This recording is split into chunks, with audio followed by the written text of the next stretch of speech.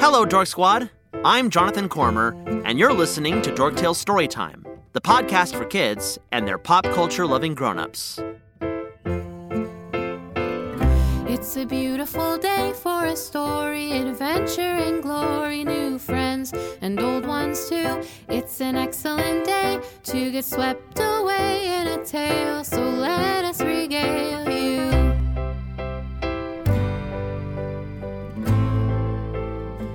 That's it. You need to go. I'll do no such thing. Oh, no, sir. You're out, mister. The Reginald Hotel Experience is closed. What? Why? How do I get this into your head so it sticks? Oh, I'll bet Jonathan will know just what to say. Jonathan! Yoo-hoo, Jonathan!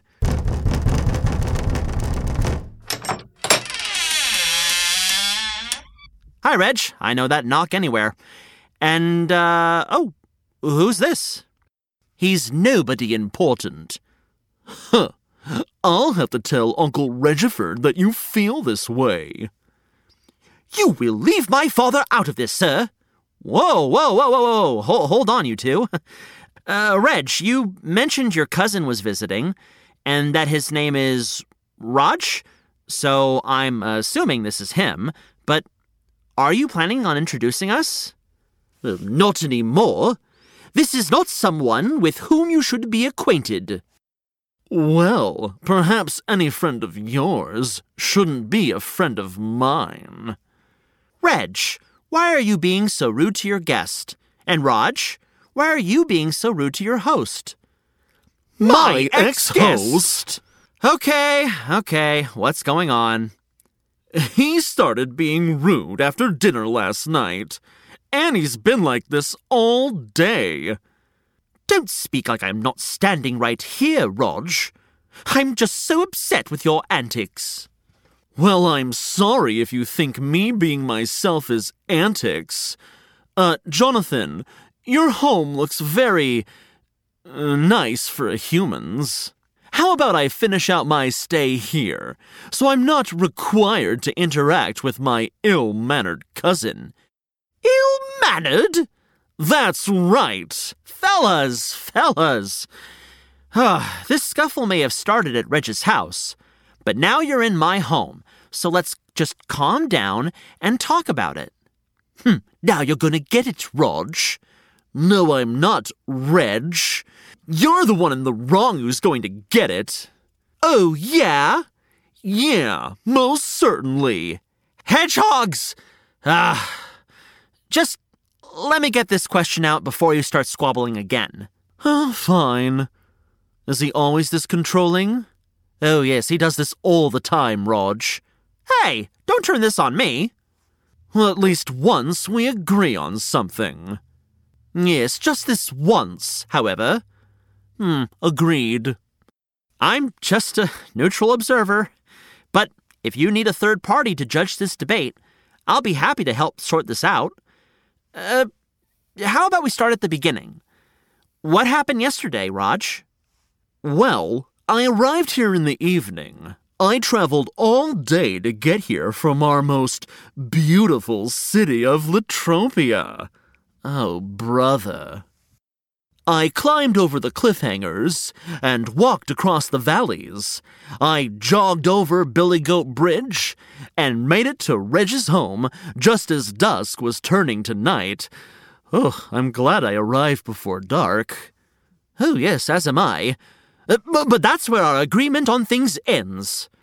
Upon his arrival, I made Rog my very favorite special meal. Oh, your stewed acorns and plum mash. What a delicious welcome. Yes, well... Exactly! I thought he was going to love it. But Rog told me he doesn't eat acorns anymore. All his time in Latropia has made him accustomed to consuming gourmet grubs and fancy foods. It felt like I was being judged by Chef Gordon Ramsay on Kitchen Nightmares. Well, there are grubs here in the Folktale Forest. I told him I ate grubs with the Billy Goat Brothers as I passed their bridge by Parchment Pass. I wasn't turning my snout up at your food. I just wasn't hungry. You see, Reg, he wasn't trying to insult your cooking. Well, what about what happened after? After what? After dinner. I plan to show Rog my collection of blueprints, schematics, and photos, and then tell him about each of the adventures they're from, starting with that time I, Reg the Hedge, and my friend Nikolai the Firefly made a birdhouse for Midge the Pidge, and you helping us stop our tornado of feelings from swirling up all throughout the forest. But he didn't want to listen. Rog, is that true? Well, how was I supposed to know Reg wanted to do any of that? Well, you just stormed off. So how was I supposed to tell you? I walked out the front door, yes, but I wasn't angry. I just wanted to look at the stars. They're so magical here. Is it possible you were making assumptions about Rog's behavior, Reg? Well, yes, I suppose I was. But that doesn't excuse how hurtful you were this morning, Rog.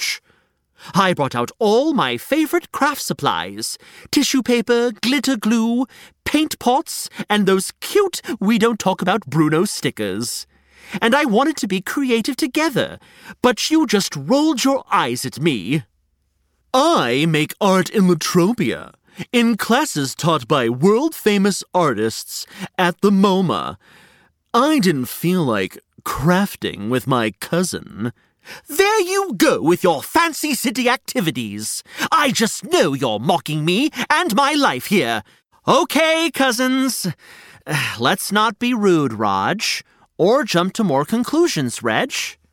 Well, unlike him, I think very highly of Rog's life in Latropia. I wish I could visit the halls of history and take art classes at the Museum of Mammal-Made Art, too. But you can come to the halls of history anytime you want.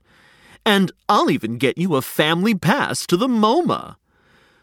Perhaps I should have extended invitations, but I just thought you'd get bored in Latropia when you can go on legend-making adventures with your friend here in the forest. Bored of the city? With all those fabulous restaurants and cultural institutions? Surely you jest, sir.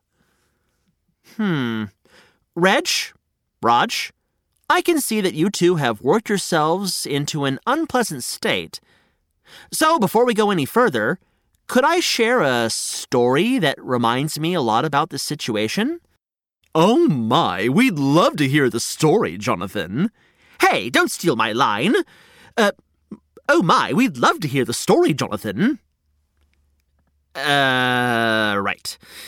This is the story of the town mouse and the country mouse, as it was told to me when I was young. It's supposedly one of Aesop's fables. Who?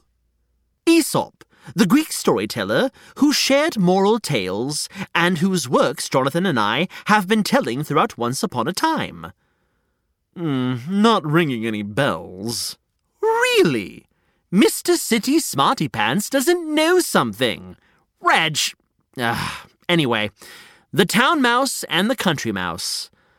There once was a mouse who lived in a mansion in a big town. Sounds like you, Rog. And one day, they visited their relative who lived in the country. For lunch, the country mouse served what she could forage in the field. Simple food, some grain, nuts, and roots alongside water from the river. Kind of like your acorn mash, Reg. But the town mouse only ate sparingly. A nibble here, a bite there. Rude. Or just not hungry. Why not both? Or neither? Huh? So the cousins had a nice conversation over the natural dinner. The town mouse regaled the country mouse about their life in the big city. The country mouse could picture herself enjoying the busy streets and seeing all the activity bustling on every corner. That was like me last night. Ah, yes, I did regale you with my last stroll through the halls of history. They have an installation featuring Duke Kahanamoku right now. I even stood on a surfboard and got my picture taken. Oh, it all sounds so cultured and lovely. Exactly. So the country mouse dreamed that night of visiting her cousin in the town. And visit she did. But it wasn't exactly how she imagined. Oh? The town mouse's home was in the walls of a human's luxurious mansion, and in the human's dining room was an unimaginably rich feast. There was a tremendous banquet of the most delicious breads, fruits, and sweets. Country Mouse's jaw dropped, and her stomach rumbled loudly at its sight.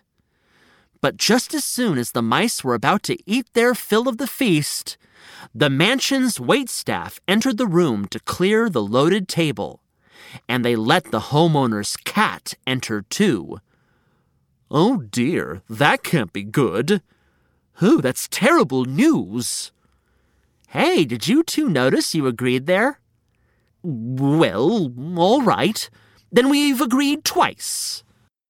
And you're both right. It wasn't good. The cat leapt onto the table and swung at the mice so fast, the mice were forced to grab what food they could and scurry away.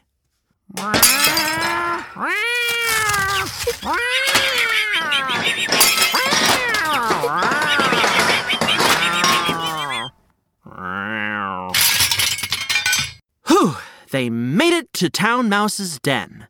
But even though she got some amazingly soft bread and superbly sweet butter and cheese, the experience was too much for Country Mouse's calm demeanor. Her heart couldn't take it. She was much more suited for the dangers of the fields and the forest. She felt conflicted. Yes, she probably just wanted to try out the life of her cousin. I can relate to that. I thought you might. The Country Mouse learned a valuable lesson that day. Do you know what it could be, Reg? That you shouldn't be jealous of what someone else has, and that instead you might get more joy out of sharing what you've got. Right. You make yourself twice as miserable when you're feeling resentful and insecure. And Raj, what do you think the Town Mouse learned? That you shouldn't feel superior to others, and always remember to be a gracious guest. Well done, you two. Oh, great story, Jonathan. And Reg, I'm sorry I didn't realize you were trying to show me your lovely home and tell me your fun stories. I hope you know that I know you've got it good here in the Folktale Forest. Aw, shucks. Thanks, mate. And I can't wait to visit you in Latropia and take in all the great things you get to do every day. Yes, being out here is nice for a visit, but I'll be glad to go home to my city life. It will be wonderful to share it with you. See? You two cousins don't need to be upset. Appreciate the best things about your homes with each other. Share what you love, go on adventures, and make memories together. Great advice, Jonathan. And thanks for the much-needed reminder. Now, let's eat some more acorn mash. Actually, I wasn't a big fan of that dish. What? I'm sorry. It's just not my favorite. In the city, there's this excellent... Now, Raj, don't start comparing my food to some posh city meal. Well, I guess you can't fix all your disagreements with a story. Yes, indeed. Very true. Up, third time agreeing. Why would you look at that? Most excellent. Now, how about, instead of the mash, we get out your supplies and craft under the stars? A combination of both our hopes for the visit. I would love that. And with that, we've arrived at an excellent happily ever after for Once Upon a Time's favorite hedgehog cousins. Hear, hear. Huzzah! Oh, did I ever tell you, Reg, about the time that I was mistaken for someone's golf ball? Really? Yeah. Oh, just the other day, I was telling a story about how I became a croquet ball. Really? Is that so? You must tell me later, but let me tell you about my story. Oh, yes, please do. Well, one time, I was just wandering along this flat field with these lakes and sandboxes, and I decided to take a nice nap near a bunch of trees. This has been a John and Character production. Today's story was written by Amy Thompson, edited by Molly Murphy, and performed by Jonathan Cormer. Sound recording and production by Jermaine Hamilton at Hamilton Studios. Reach out to us on Instagram or email us at dorktalestorytime@gmail.com. Find links in the show notes or go to dorktalestorytime.com. Now, go be the hero of your own story, and we'll see you next Once Upon a Time.